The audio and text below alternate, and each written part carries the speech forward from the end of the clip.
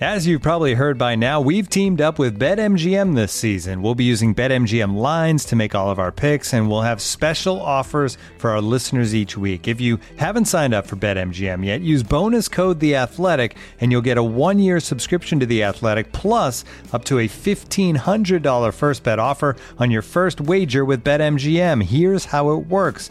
Download the BetMGM app and sign up using bonus code The Athletic. Make your first deposit of at least $10. Place your first bet on any game and claim your voucher for a 1-year subscription to The Athletic. See BetMGM.com for terms. U.S. promotional offers not available in D.C., Mississippi, New York, Nevada, Ontario, or Puerto Rico. Gambling problem? Call 1-800-GAMBLER. Available in the U.S. Call 877-8-HOPE-NY or text HOPE-NY 467-369 in New York. Call 1-800-NEXT-STEP in Arizona. 1-800-327-5050 in Massachusetts. 1-800-BETS-OFF in Iowa. 1-800-270-7117 for confidential help in Michigan. 1-800-981-0023 in Puerto Rico. First bet offer for new customers only in partnership with Kansas Crossing Casino and Hotel. Don't forget, if you haven't signed up for BetMGM yet, use bonus code The Athletic, and you'll get a 1-year subscription to The Athletic, plus up to a $1,500 first bet offer on your first wager.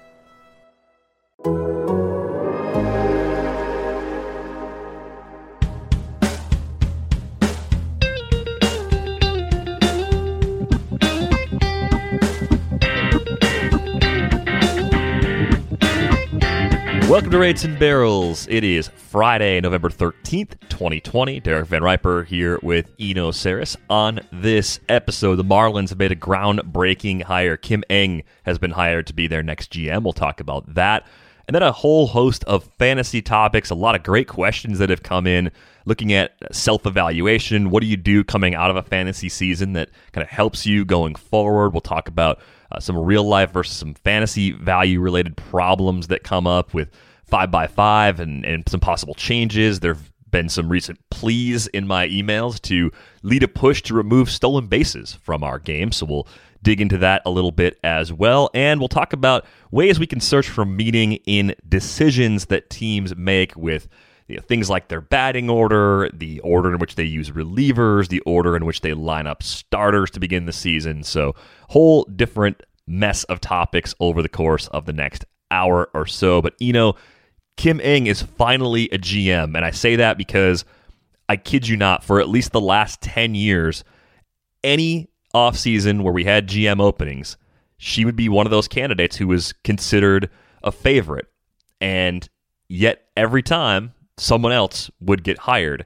And the Marlins, they went ahead, they made the move, and I'm so happy to see this because it's groundbreaking in men's sports in North America. This goes beyond baseball, too, to have a woman in the GM chair for any men's sports team. It blows my mind it took this long to happen, but Kim Ng is extremely deserving, and I'm just so happy to see it. Yeah, I mean, baseball is a sport where almost no GM played the sport at a high level.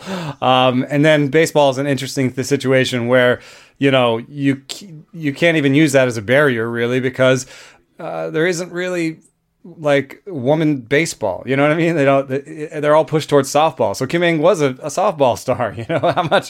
How relevant is that? I don't know. The rest of the league is hiring, based on analytics experience and MBAs and stuff like that. And she's got all that part of the resume down.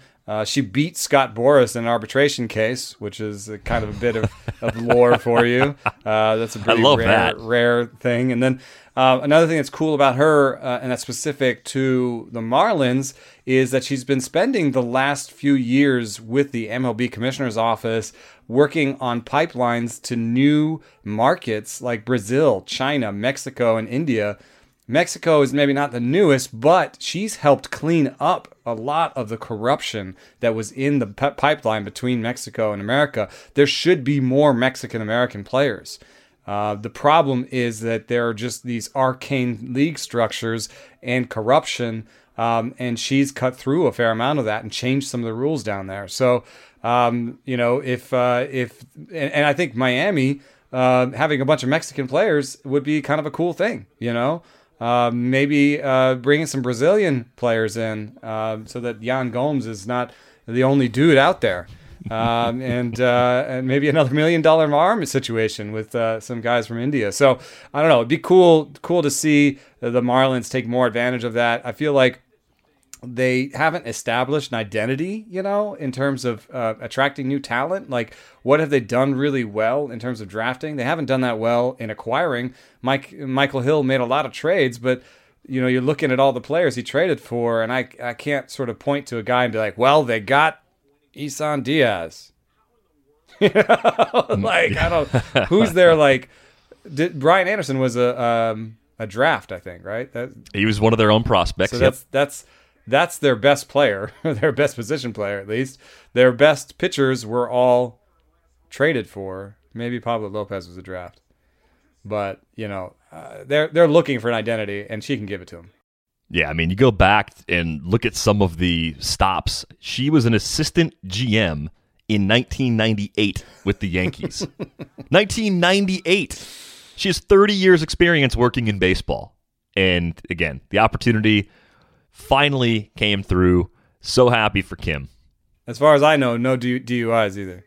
Right. Yeah. I mean, the flyby on that is, yes, look at what's happening with Tony La Russa. Look at what he's done. Look at the opportunity he gets after 10 years of not being in the dugout. And then look at how much harder Kim Ng had to work to get her first GM opportunity. Like, that's just mind-blowing. And you see it, if you look at Twitter today, you will see effusive praise from people that have worked with Kim Ng. It's all over. Ned Colletti, who was hired over her to be the GM of the Dodgers back in 2005, he kept her as an assistant.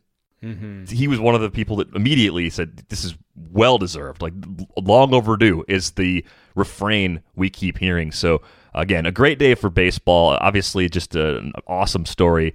And I think it's really kind of changed a lot about how people are thinking about the Marlins. Like the Sherman Jeter Marlins and now the Kim Ng Marlins are not the Jeffrey Loria fire sale Marlins that we grew accustomed to for the first 20 or so years of the franchise's existence. Yeah, long overdue. And I feel like one thing that's cool about this is that hopefully it signals some of the beating back of the toxic work environment that used to exist within baseball pretty pervasively. My first couple of looks into how front offices were with each other, sort of behind the scenes, how they talked with each other and how people were treated.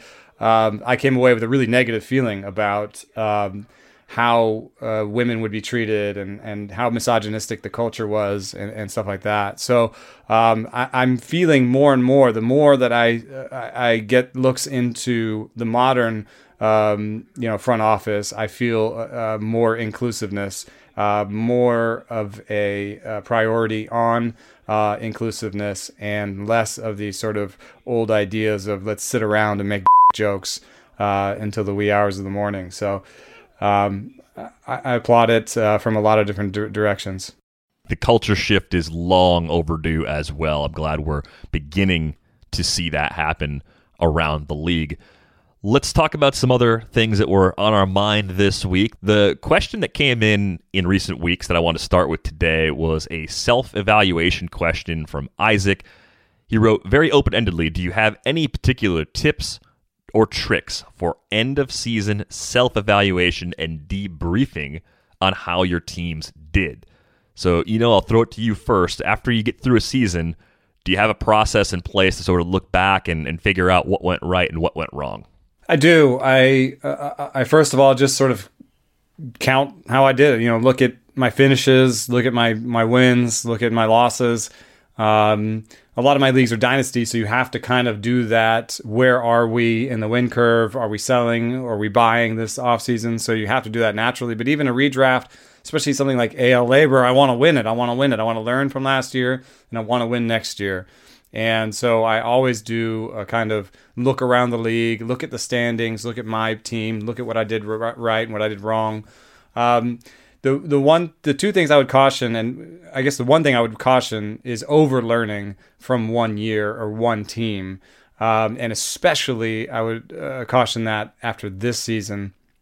Sometimes things just don't go right. Sometimes you just had a bunch of injuries on one team, and there is enough chaos in injury prediction that I wouldn't just go from that and say next year I'm not gonna draft a single person who's been injured in the last 2 years. Like that, I think would be kind of over learning from your situation. But over time, my finishes in AL Labor, for example, have gotten better. Last year I finished second, and what I've just generally realized is I have to put a little bit more investment in my pitching.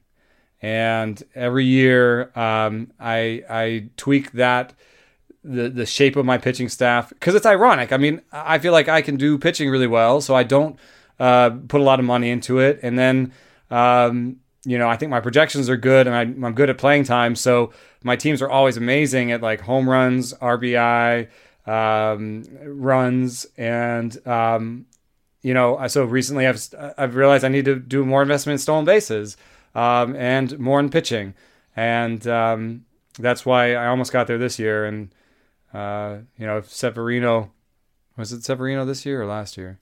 Severino was hurt this year. Yeah, so if Severino had been healthy, I think I would have won this year. So, and again, I'm not going to try and not do a single thing on injury, but one of the things I might learn from that is let me put injury in my rankings just so that I can see the flag. I think the flag on Severino would have been yellow or red even before his injury this year, and that might have helped me pick somebody else near the top there. Yeah, I think it's a good starting point too when you look at all those things together and figure out like, okay, what's the tactical adjustment to building rankings or evaluating players? I think it's almost more about that for me than it is about changing the way I draft or actually go through an auction. I think you can get kind of caught up in an individual strategy that worked in a particular year. And what I mean by that is if you were to go back-to-back aces in a snake draft and then get closers early and you won that year, you might be too married to that strategy. If you did that and took 13th out of 15 teams, you might throw that entire strategy out, and that's not the way you want to play. I think every season is unique. Every approach can be viable. Most approaches can be viable with the right players. I think that's an old Gene McCaffrey line. Like, any strategy could work with the right players. And to a large extent, I believe that's true. So I think it kind of cuts both ways. Like, you can almost get caught up in success and try to replicate it. We talked back during Labor Weekend.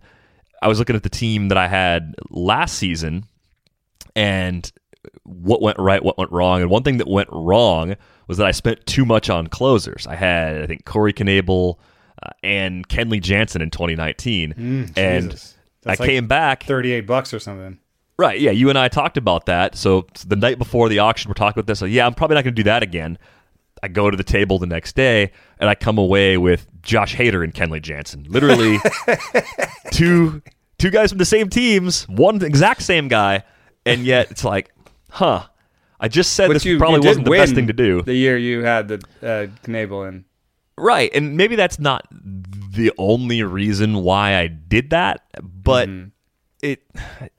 I don't think I didn't win because I had that much tied up in relievers. I won despite it. I won because I did other things right. I won because of all the stuff we talked about after the season a year ago. I won because Howie Kendrick was a reserve on that team and Kevin Newman was a reserve on that team. I won because my $1 and $3 players were good and because my $9 to $19 guys were solid. I had a bunch of Schwarbers and David Peraltas, and I made a few pickups. Aristides Aquino was a great late season pickup, especially in NL only. So I think you have to kind of drill into all these different facets of your roster, regardless of whether you did well or whether you did poorly. Because I think you can trick yourself into thinking you failed because of X when you may have failed because of Y and Z, or you were successful because of X, but you were successful because of Y and Z. That's really astute. I like that, because I was just looking at my BARF standings, Bay Area Roto Fantasy, the league I took over for Laura Michaels, rest in peace. And I was trying to see what is my lesson. So my first 3 picks were Trout. It might have been a Trout, Jordan, Devers, or just, it was around I had like first pick, I think, or second pick. So those two were really close. Devers and Jordan were very close. And then I came back with like Moustakas Muncy, right? And it's OBP league, and I thought, man, I am an OBP stud. Trout's going to steal me enough bases to make this work. Devers is going to steal bases. Well, Devers stole 0 bases. Trout stole 1 base. Yordan Alvarez went down with injury. Moustakas stole 1 base. And Muncy and Moustakas were okay, but they gave me a collective sort of 335 OBP. I wasn't necessarily an OBP monster. And there's a couple things I could have learned from this. A, I waited too long to buy a starting pitcher. Right? That's definitely, if you're going that far down, my first starting pitcher was Charlie Morton. So maybe that's what you could learn. And I think that is something to learn here. B, I didn't focus on steals. But, I got Trent Grisham later. I had other guys. I did okay in steals in the end. I don't know if it was too bad there. C, I think I'm going to, and this is the one I think is really the thing to learn. I think I don't want picks around the turn. What's that called when you turn in your preferences for where you want to draft? Oh, KDS? KDS. Mm-hmm. I didn't pay attention to the KDS and just basically gave them beginning, end, and then middle. Actually, I think you want the middle and you don't want the beginning and the end. And there's actually research by Ariel Cohen that suggests that this is true. And the reason is if you're on the ends, you can't react to a run. And you can think, oh, there's 6 closers left. I'm going to get a third baseman. I'm going to get Max Muncy because there's 6 closers left. And by the time, those 30 picks go, all 6 closers could be gone super easily. Yeah. And you could be like, whoops, now Charlie Morton is my starting pitcher. That's exactly how it happened. I was like, ooh, I love getting like Muncy and Moose here. There's so many starting pitchers I love. And then they all went away. And I was like, oh, I guess Charlie Morton is my ace. So there's different things to learn, but, don't overlearn any one aspect of it. Don't go and buy Malik Smith in the 3rd round because you didn't have steals. But I think in this case, all of it would have gone smoother if I'd had a middle situation and if I had maybe invested a little bit more in starting pitching. Right. And I think as an example, if I looked at all my teams, and some people don't have the luxury of playing in 5+ leagues every year, right? So people play in 1, maybe 2.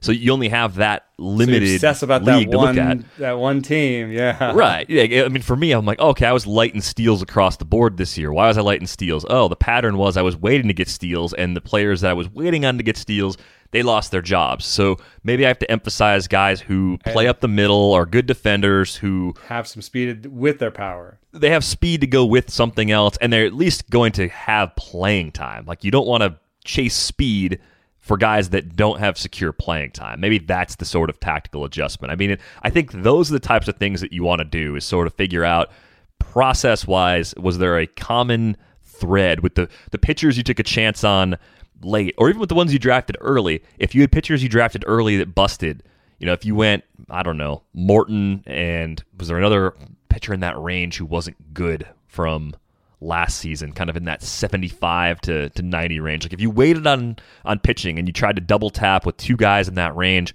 and it didn't work, did it not work because of those 2 guys specifically, or did it not work because you simply weren't getting enough strikeouts because the guys drafted ahead of them are afforded the opportunity for more innings, or they had a little bit less injury risk, or there's probably a why behind all of the what went right and what went wrong, and kind of drilling into that. That's what I try to do as part of my self-evaluation of what my teams were doing and what they weren't doing.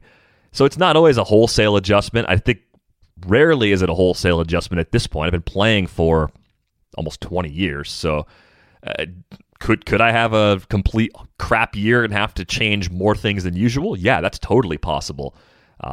Could I have an amazing year where I win everything? I guess that's possible too. But even if that happened, I don't think I would sit back and go, everything I did was perfect, so I'm just going to do that again. That doesn't work. It's a different board every year. Circling back, though, to your point about KDS and where you want to draft, I think Ariel's research is really interesting, but I think there's an advantage of being on the wheel. I don't think it's necessarily going to be borne out in math over the long run, but I think the advantage, while you are concerned about missing out on a run, you're worried about all the saves going away, or you're worried about all the speedsters going away at a certain point, building a team 2 players at a time, where you're making 2 decisions back to back, while everybody else has to sit there, except for the person on the other end, and build it 1 piece at a time, to me, that's easier.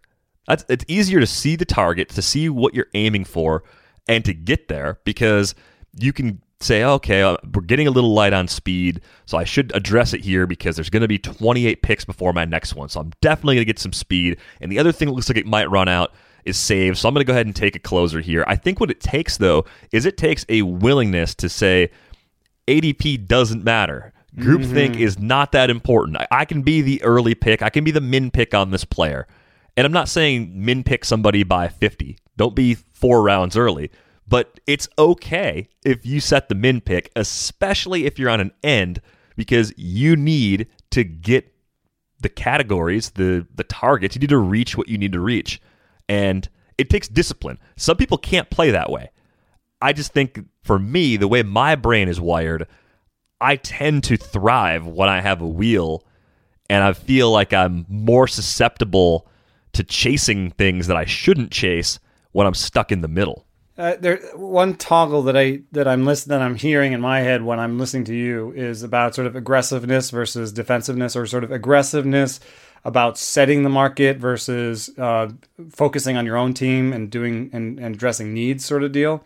And the reason I bring that up is because I think maybe at one point I thought, if I get Moustakas and Muncy, I can create like a second base run, or I get 2 of the last good second basemen on the market. And they also have multi-position eligibility, so that'll be good for like the COVID environment. It ended up being useful, actually, because I ended up having to deal with Moustakas being gone, you know. You can get into trouble, I think, at the wheel sometimes, being like, I'm going to create a closer run by taking 2 closers, when you're like, maybe I just needed 1 closer. I don't know what I thought I was going to do to these other teams. Sometimes I think if you do focus on your own needs, there's probably was a pick that I could have made that had more speed than Muncy and Moustakas where I took them, or maybe that's where I should have taken some pitchers and thought about that earlier. So again, just don't overlearn. Try to look at try to come up with 3 reasons why you lost and 3 things you did good. 3 things you did well and 3 things you didn't do well. And don't try to hyper focus on one of the things you did wrong, because you probably did more than one thing wrong. Yeah, you should look back at the draft board or auction board, kind of see. It's easier to get back into the mindset. I think my recall is pretty good, but my recall of how every single pick in my online championship went back in July, it's not perfect. So I've got to bring up the board. I've got to look at it. And I'll remember when I start looking at it, yeah, actually, I was kind of torn between these 2 players, or I was thinking about speed versus getting another starting pitcher, and it went wrong. And if I had done it this way, there were these options here. Kind of seeing where value came from in the league that you played in, I think that helps you get a better sense of where you might find it in the future as well. So I think looking back at the results, I find that to be one of the first things I do that has a lot of value, just because it helps me sort of refresh what I was thinking when I put the team together in the first place. You still want to look back through the season and see what happened along the way there too. Looking for an assist with your credit card, but can't get a hold of anyone? Luckily, with 24/7 U.S.-based live customer service from Discover, everyone has the option to talk to a real person anytime, day or night. Yep, you heard that right. You can talk to a real human in customer service at any time. Sounds like a real game changer if you ask us. Make the right call and get the service you deserve with Discover. Limitations apply. See terms at discover.com/creditcard. Looking for an assist with your credit card but can't get a hold of anyone? Luckily, with 24/7 US-based live customer service from Discover, everyone has the option to talk to a real person anytime, day or night. Yep, you heard that right. You can talk to a real human in customer service anytime. Sounds like a real game changer if you ask us. Make the right call and get the service you deserve with Discover. Limitations apply. See terms at discover.com/creditcard. Thank you for making that point. I brought the board up. I got it. So I had second pick, and I did Trout, right? So I did Devers Jordan, which would, of course, put me behind on speed, but I thought I had some from Trout, right? Then I did Muncy Morton. All right, so I didn't do Muncy Moustakas. I wasn't getting too crazy. I did Muncy Morton because I was like, I need a pitcher, but, this guy's going to pick before me, but he already took pitchers. So I'll take Muncy first. And then on the way back, I'll take Morton. That's what I did. Then the next time through, I took Moustakas Carrasco. So I was actually playing with this guy that was stuck behind me. I knew that he had pitchers, and so I knew that I could take Morton and Carrasco. So that part actually worked out okay. Morton and Carrasco were okay in the end. Neither one was like an ace's ace, but they were okay. Here's where and then I took Hyun-Jin Ryu in the ninth. So like my first three pitchers were okay. I think that wasn't necessarily how bad I was. Let me tell you who I took in between to deal with my steals problem and my first closer. Oscar Mercado, Emilio Pagan, Lorenzo Cain. All right, I mean, one of those guys opted out, so I think you can say, well, stuff happens. That's as fluky as a season-ending injury. Oscar Mercado was a little bit more Billy Hamilton than we realized. There is something to learn there. He didn't hit the ball hard. He wasn't really a good hitter. So that's one. And then Emilio Pagan, I think he's an obvious closer too. And I did lose out on the closer. There was before I picked Emilio Pagan, I thought I'll take Hyun-Jin Ryu because I need a starter. And then it went Hand, Hendricks, Neris, Jansen, Giles. And so I was like, oh, I guess Pagan.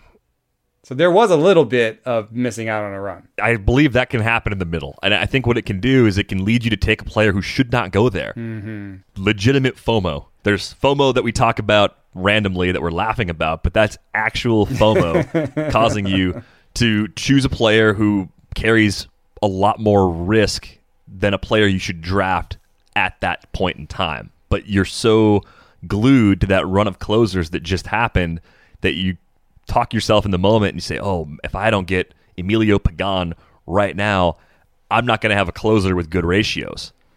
And you end up drafting a guy that is stable with those skills, but definitely was not stable with that actual role yet. And that was that draft was pretty early, right? You guys do the barf draft pretty early. Yeah. In fact, we did this before COVID, and then we debated if we were going to redraft it or what we were going to do. So we just decided to keep the team. So I want to talk about Oscar Mercado just for a second, because I think this is part of retracing your steps. You see a player you didn't hit on that really hurts you because you needed those steals. And the question I would ask is, should you have seen what happened to Oscar Mercado in 2020 coming? If we go back to 2019, I go to the Baseball Savant page. Sprint speed, 98th percentile. Outs above average, which I think for a center fielder is really important. 88th percentile. Okay, so we have a good defender who runs well. You mentioned the power not being safe. That was there. That was on display. There was blue ink. 25th percentile in average exit velocity. 18th percentile in barrel percentage. Yeah. That's a red flag, and in this case, the red flag is blue. It's an icy cold beer that Eno and I don't really want to drink unless we have to drink that exact beer. So there were warning signs with Mercado, and I wonder, and I liked him too, I wonder if it was easy to get caught up in the price relative to need and to just see only the possibility that he'd get you 20 steals with ease, and to look right past the possibility that he wouldn't hit enough to keep his job. Like that, that's probably the path. I don't think it's obvious, because plenty of smart people, just take me out of the equation. There are plenty of smart people who liked Oscar Mercado at that price. That's what the market, put him at. I didn't see. I think the other thing I saw with Cleveland, I didn't see anybody else on that depth chart who was reasonably going to take his job. Like, they were so weak in the outfield with depth. I didn't think there was a lot of internal pressure on him, even if he did go into a slump. But outfield is kind of like the second base of the team. The outfield is the second base of the team. You just find them. You know what I mean? Most teams don't. There's not a lot of trades. There's fewer trades with outfielders involved because teams just feel like they can find them. They don't have to trade for them. You know, there's notable exceptions, like the Cardinals keep trading them away, and the Indians keep trading for them. You know, they actually even lined up on the Mercado trade. But I'm trying to find someone that's like that this year. Miles Straw comes to mind. He's projected for 26 stolen bases with a 338 slugging.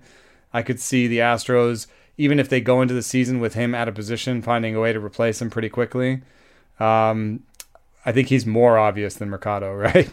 Yeah, people aren't going to fall into that trap. I think Victor Robles might be there, but he has more power, I think, demonstrated power than Mercado so far. Leody Taveras. Oh, Leody is okay. Yeah, Leody. He is a risk.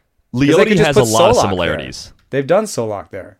Put this one in a time capsule. This is what I think right now. And a year from now, when we're talking about Leody being a bust, I think that Leody Taveras is the only true quality center fielder the Rangers have that's anywhere near big league ready. So I think that stabilizes playing time. I don't think Solak is a quality center fielder, but there are teams that run out non-quality defenders at positions. It's true, and the Rangers are absolutely one of them. I've done that before. So then, learning from Mercado a little bit, what would cause that to happen? I don't know. Maybe Taveras isn't hitting the ball very hard, and he's under 200 with his average, and his OBP's low, and there's no power. Well, there's blue ink. There's the XBA, the X slug in the 26th and 23rd percentile. There's a 39 percentile barrel rate. I think he's very close. I think we didn't think so. We didn't think Mercado was like Leody Taveras, but they're very close. They are very close. They okay. Key difference. One key difference. Taveras is a bit younger, so to me the chances that he's a finished product are much lower. So I think that's in there. The Rangers are not. We don't know. They might not be competitive, so they may keep him in there for a year. I mean, they certainly don't look like a front runner in that division, so they can wait a little longer if it's not going well. Cleveland, with pressure from other teams in that division, didn't have that luxury. True of like a Victor Reyes, probably true too, who I think is similar. All right, let's do the same thing with Victor Reyes. So Leody Taveras is risky. Mm-hmm. Is he draftable in that range? I think, it's always about price, right? If Leody Taveras gets as much helium as Oscar Mercado got, because I took him in BARF, I took Oscar Mercado in I think it's a 15-team league. I took him in the 8th. And that's too early.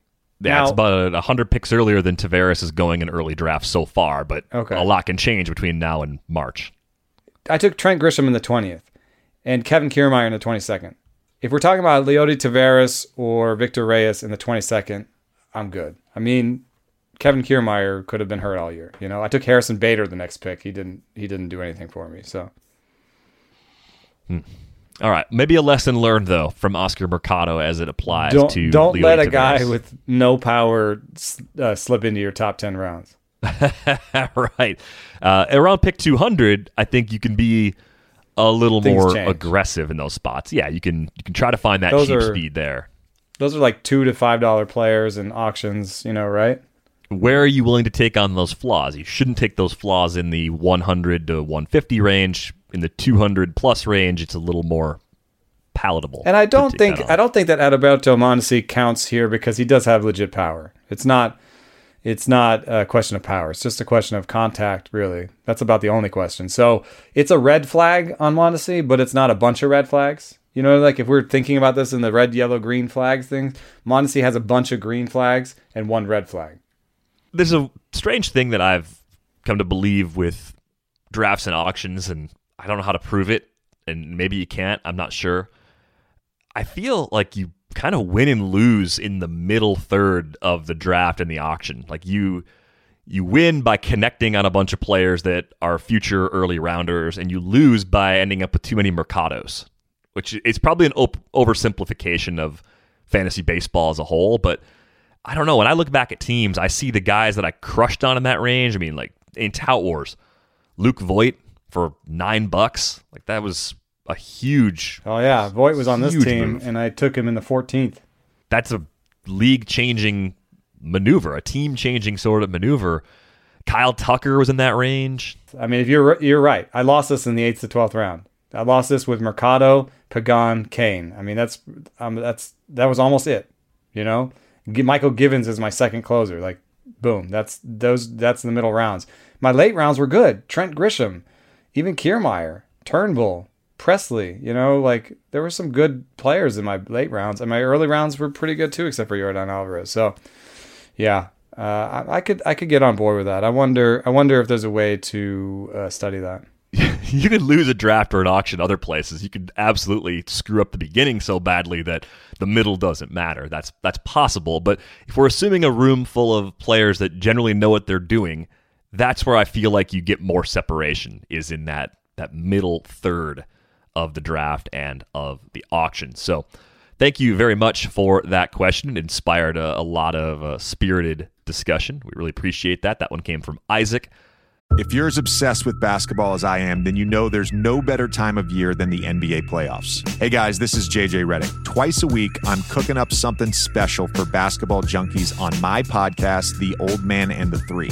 I bring on guests in all stages of their careers to talk about the league and share stories you won't hear anywhere else, like Devin Booker on why he talks so much trash, or Paulo Banchero on his shooting workouts with Kevin Durant, Ray Allen's epic free throw competitions with LeBron when they were teammates in Miami. But it's not just about the player interviews. Every Monday, I break down the top 3 things happening around the NBA without the outlandish takes. Often joined by masterminds of the game like Tim Legler, we dive deep into topics like rookie reports, trade breakdowns, and why is mean mugging now a tech? The Old Man and the Three is the only companion podcast you'll need during the playoffs this year. Be sure to listen to The Old Man and the Three ad-free on Wondery Plus or wherever you get your podcasts. And now, 2 pigeons bemoaning the fact you can stream DirecTV satellite-free. You see this? A family watching baseball on DirecTV with no satellite dish in sight. Let's heckle them. You call that changing the channel? Choke up on the remote, buddy. I hope getting all these games on DirecTV makes up for your mother not pre-chewing your sunflower seeds. DirecTV has the most MLB games. Visit DirecTV.com. Claim based on total games offered on national and regional sports networks with choice package or higher. Availability of RSNs varies by zip code and package. High-speed internet service required. Terms and restrictions apply. Let's get to the next question that came in. This one came from Ty, and he wrote us an email explaining how his league has changed a bit over time. It's 5x5. They've made the switch from average to OBP and trying to find ways to make things kind of more closely mirror what's happening in real baseball. They made a change a while back to take out saves but put it in as saves plus holds. And the question that Ty had for us was more of an idea. He wants to know, should he try to change the steals category in his league to steals plus doubles and triples? And as he writes, it keeps the speed element, doesn't overlap the other categories, at least not directly, and doesn't overrate a statistic that isn't that valued in real life. Really fast guys that steal 40 plus bases are still king because you're not likely to make up a 40 stolen base versus 0 stolen base difference by someone hitting 40 doubles versus 0 steals, but it also softens the need to reach for a Malik Smith or Adalberto Mondesi for fear of being left out on a category. And he's wondering if any sites allow a modification on a category stat like this. I can answer that simple part first. I'm 99% sure Fantrax can do it. A lot of the smaller sites have some different ways to just make your own category. I think RotoWire has that sort of flexibility as well. If they don't have it already, they might be able to make it. If you pay for CBS, they'll do a lot of things for you. Like, yeah, CBS is the king of customization once you pay for your league. So you've got some options to implement this or something like it. But, you were working on some numbers a little earlier, kind of looking at, does this have the intended effect? Is steals plus doubles and triples a good substitute for straight steals? Yeah, I did just a leaderboard of this stat, and Adalberto Mondesi's first. So you're right. Just stealing a bunch of bases is a good way to be at the top. Trevor Story, Trey Turner, Jose Ramirez. I like it so far. Kyle Tucker. And then there's Freddie Freeman, which is interesting. And he represents a type of player that gets an additional boost in this metric that does not come from speed. So here are the guys with very few stolen bases that are still in the top 25 by second, 2 doubles plus triples with stolen bases. Freddie Freeman is 6th with 2 stolen bases. Dominic Smith is 12th in this category, was 12th in this category with 0 stolen bases. Jake Cronenworth was 17th in this with 3 stolen bases. And Cesar Hernandez was 24th. Mike Yastrzemski was 23rd. Mike Yastrzemski had 2 stolen bases and Cesar Hernandez had 0. Christian Walker was 25th. So it definitely rewards guys who hit a bunch of doubles. And the one thing I don't like about triples is that they're noisy. You have Kyle Tucker 5th on this list because he had 6 triples. However, you pointed out you're just counting doubles and triples. So even if the triples were noisy, they were probably at least doubles. They were kind of fluky doubles is how you put it. So right, yeah. I would never use triples as a standalone roto category. I know there's some leagues that are like, terrible. We're 12 by 12 and triples is a category. And I have to shake my head. I'm like, thanks. Don't do that. Don't do that. But I don't think including them as part of this stat. If those extra bounces off an angled wall didn't happen, those hits would have been doubles anyway. But my larger point is just you'll reward some doubles hitters that don't have speed. So I don't know. Is that worse than rewarding Malik Smith types? Or Leody Taveras types? I don't know. And I would point out that one thing is when you do have a guy who steals a lot, and maybe their power isn't there, it usually means they're like a plus defender.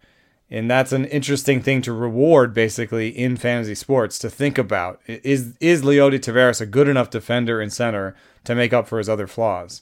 That's a question that is a real-life question. It's a real-life question the Rangers will have to think about, So that's an interesting fantasy question. We just spent a bunch of time talking about Mercado, Leody Taveras, and Victor Reyes. So I wouldn't say that the discussion around steals is totally morally bereft.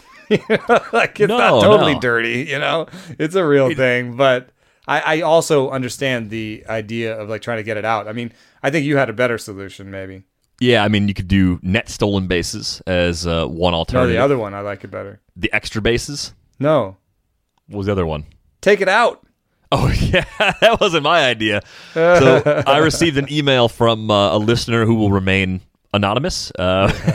He suggested that you just get rid of steals entirely, and you can go back to a 4x4 if you wanted to. I guess apparently that's like the original Roto, because Autonew has a 4x4, and I was kind of making fun of it, but I think Ron Chandler was talking about 4x4 was like the first thing.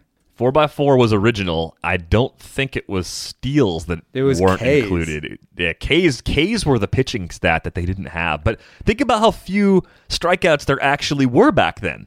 The one thing I knew this was true, but you realize it more. Those retro drafts we were doing back when everything was on hold in like May and that part of the year, the crazy thing was when you go back and draft in 1982, a good strikeout rate was like 6 Ks per 9. And now if you had a starter doing that, it'd be likely that that's probably your worst starter.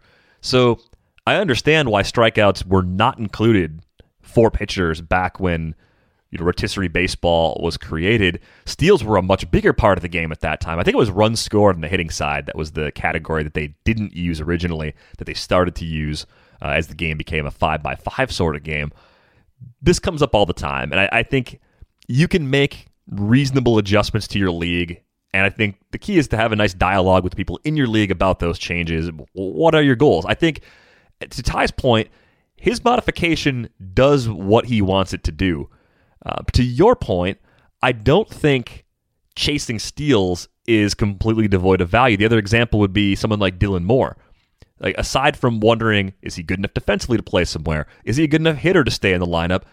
Is he going to be efficient enough to keep stealing bases? Like, I think that's a fun question to answer. And It's not perfect. It's not managing a team. It's not running a real baseball team, but it's still a thought-provoking exercise that I find enjoyable. And some people, including our anonymous friend, is saying, no, finding steals is not enjoyable. I hate finding steals. Steals are stupid. I get that.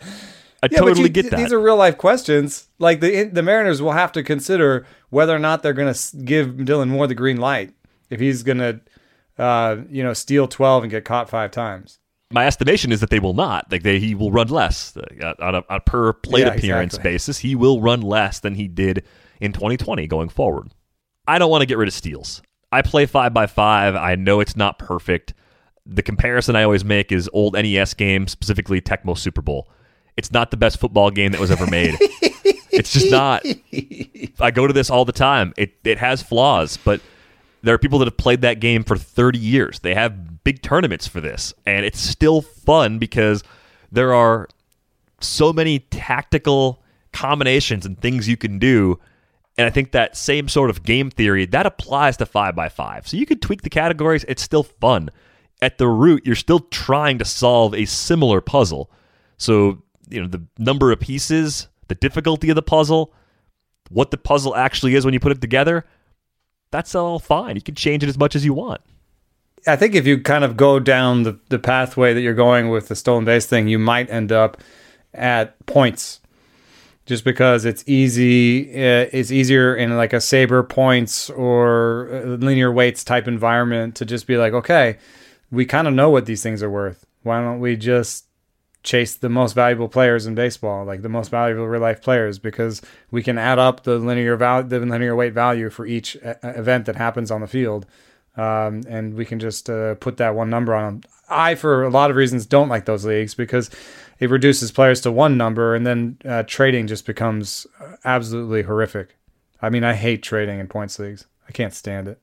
Yeah, I don't want to play points myself. If you enjoy playing points, play points. It's fine. It's okay. Yeah. That's just, to me, that's a different sort of challenge. Distilling everything down to one number, it makes fantasy baseball more like fantasy football. And the things that make fantasy baseball different are what I like about fantasy baseball more than fantasy football as it is. Like, that's what, if there was rotisserie fantasy football that people wanted to play, I'd probably like that more than the traditional head-to-head points fantasy football. But I am a weirdo, so... And maybe you are too. maybe we're all weirdos. Thanks a lot for the question, Ty. Let's go to our next question. This one comes from John. He writes, with people talking about how do we miss Bieber? Should we factor coaching choices more? Bieber opened the season for Cleveland, so we may not have had Bieber over Flaherty, but we should have had him over Clevenger. Just thinking about how we were looking at the Cleveland pitchers against each other, it made me think watching the Dodgers. Should we have Max Muncy over Bellinger? They wanted Muncy higher in the lineup, so should we do that in our rankings? Thanks, John. And I see what he's saying. I thought that was weird too in the postseason. To be honest, I don't know if we even really talked about it on any of these episodes that we did with Britt in October, but I got to a point where I'm like, yeah, they're both lefties. Like, in the Dodgers' secret sauce, Max Muncy's the better hitter to have in that spot. And maybe it doesn't matter that much, but we're talking about the World Series. Like, we're talking about games that matter as much as any baseball games can matter. So there should be a preference. There should be a reason for who hits fourth and who hits sixth. I think you got to be very careful reading into lineup construction or especially rotation order as it pertains to how teams value players. I don't think it's completely meaningless, but I think it can steer you in the wrong direction more times than it can help you. Here with the Dodgers, it's a ready-made example of how we could have been steered wrong. Austin Barnes is their postseason catcher. Remember? Mm-hmm. They just kept using Yasmani Grandal less and less. And it had a little bit more to do with maybe the run environment in the postseason. They were just, maybe they were sure that it was going to be lower, and so a passed ball, Grandal's not good at defense in that way.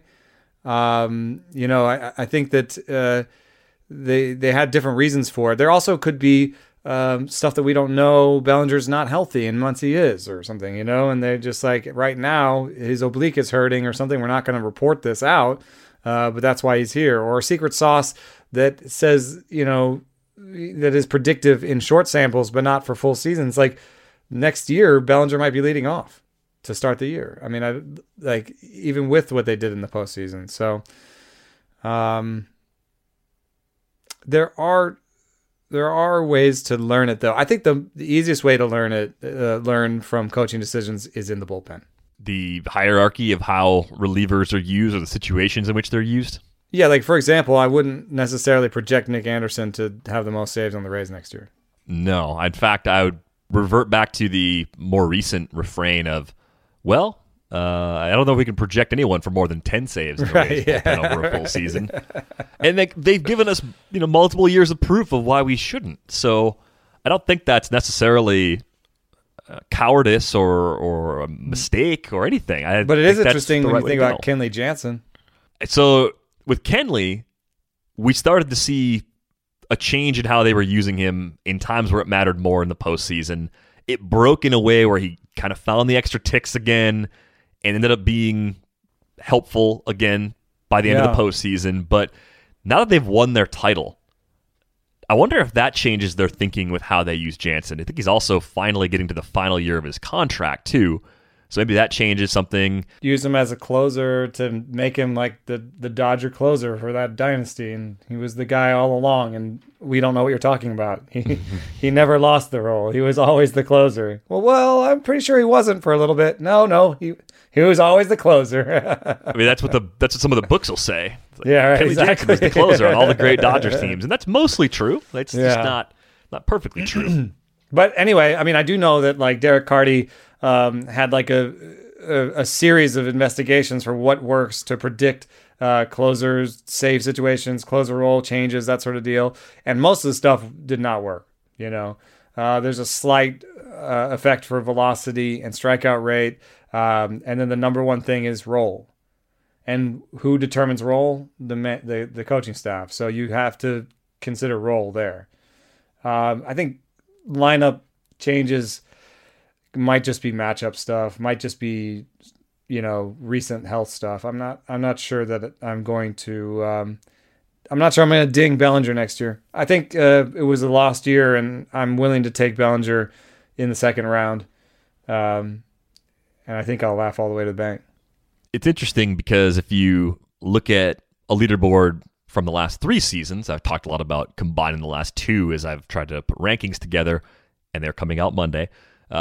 Cody Bellinger has a 137 WRC plus since the start of 2018. It's a 276, 369, 535 line. Max Muncy has a 138 WRC plus, so yes, that's one unit higher. A 244, 372, 516 line. They are very similar in terms of homers. Bellinger 84, Muncy 82. Walk rate actually favors Muncy 15.8 to 12.6. K rate, but batting of course, average, favors Bellinger. which most of us play with, favors Bellinger. Yeah, so for our purposes, Cody Bellinger's the better player, and he steals some bases too, which Muncy will get you maybe a handful over a full season, but that's you're kind of happy with a handful, and you're probably not going to get any. So I think that's part of why we think, as a fantasy community, that Bellinger's a better player. The thing I would wonder about from more of a lineup construction standpoint is if you're looking at 2 players whose on-base percentage and slugging percentages are pretty comparable, do you want the guy who puts more balls in play hitting higher or lower? Or does that not even factor into how you break the tie? No, I think you want higher OBP higher and more balls in play lower. Right, more balls in play lower means the guys that have similar OBPs, like if Muncy is getting on base just as much as Bellinger, and Bellinger puts more balls in play. You want Bellinger after Muncy. You want Bellinger after Muncy. So the Dodgers are doing it right. It doesn't necessarily mean that Muncy's the better hitter of the 2 indefinitely. It just means that based on those 2 guys being almost identical, their differences sort of support their lineup being constructed that way. Yeah. And the lineup stuff is interesting, but the difference between one lineup slot and the next is 17 plate appearances over the course of a full season. So, if he ends up 2 lower than Muncy, that would be 30 plate appearances for a full season. And that would be totally negated by all the times Muncy sits against a lefty or for injury or because some positional thing because his defense isn't as good. So I wouldn't project Muncy for more plate appearances either. As far as the order of starters in the rotation, and this is something that I think teams try to map out from the time that the spring training schedule begins. Like there's the big calendar board, and they're trying to make sure that everybody lines up with the days they throw in the spring to end up on track for how they want to begin the season. All it takes is a minor injury along the way in spring training to sort of shake up that order a little bit, and you change your plans, and your 2 becomes your 1, or your 3 becomes your 1, just because of how those types of things play out. So do you see anything you want to read into with how teams order their starters? I mean, if they were all completely healthy the entire time, I could see maybe using it to break a tie, but usually there's some sort of a guy rolled an ankle, guy missed a day of throwing because he had to go do something on his off day. All these little things can shake it up. Walker Buehler buying some blisters, yeah. And that messes the whole thing up. Like, I think the guy that I'm thinking about right now is Julio Urias, right? They didn't treat him as a top 3 starter necessarily. They kind of kept using him at the end. And yet, wasn't he on the mound when they won? Yeah, he was. He threw the last pitch. So, like, he's still pretty important to them. And I think he's a great pick next year. So, I'm not going to denigrate him for them using him after Gonsolin a couple times. No, because, again, that's more specific to matchups and what you're trying to get the other team to do with their lineup and the flexibility you want to have to go bullpen certain usage, ways in certain events. They had, days of rest, I think it is worth thinking about. I think it is mostly worth thinking about in the bullpen. Yeah, so bullpen 1, batting order probably a little more important than rotation order, but both quite a bit less important than bullpen. So. And I think, as we've learned in recent years, it's leverage. It's the difficulty of the situation that I think gives us an insight as to how good a team thinks any one of its relievers actually are. I think pretty much every team is now looking at, the 2, 3, and 4 hitters are coming up in the 7th. Let's use our best reliever here. We're getting much closer to that being the norm than we were even just a couple of years ago.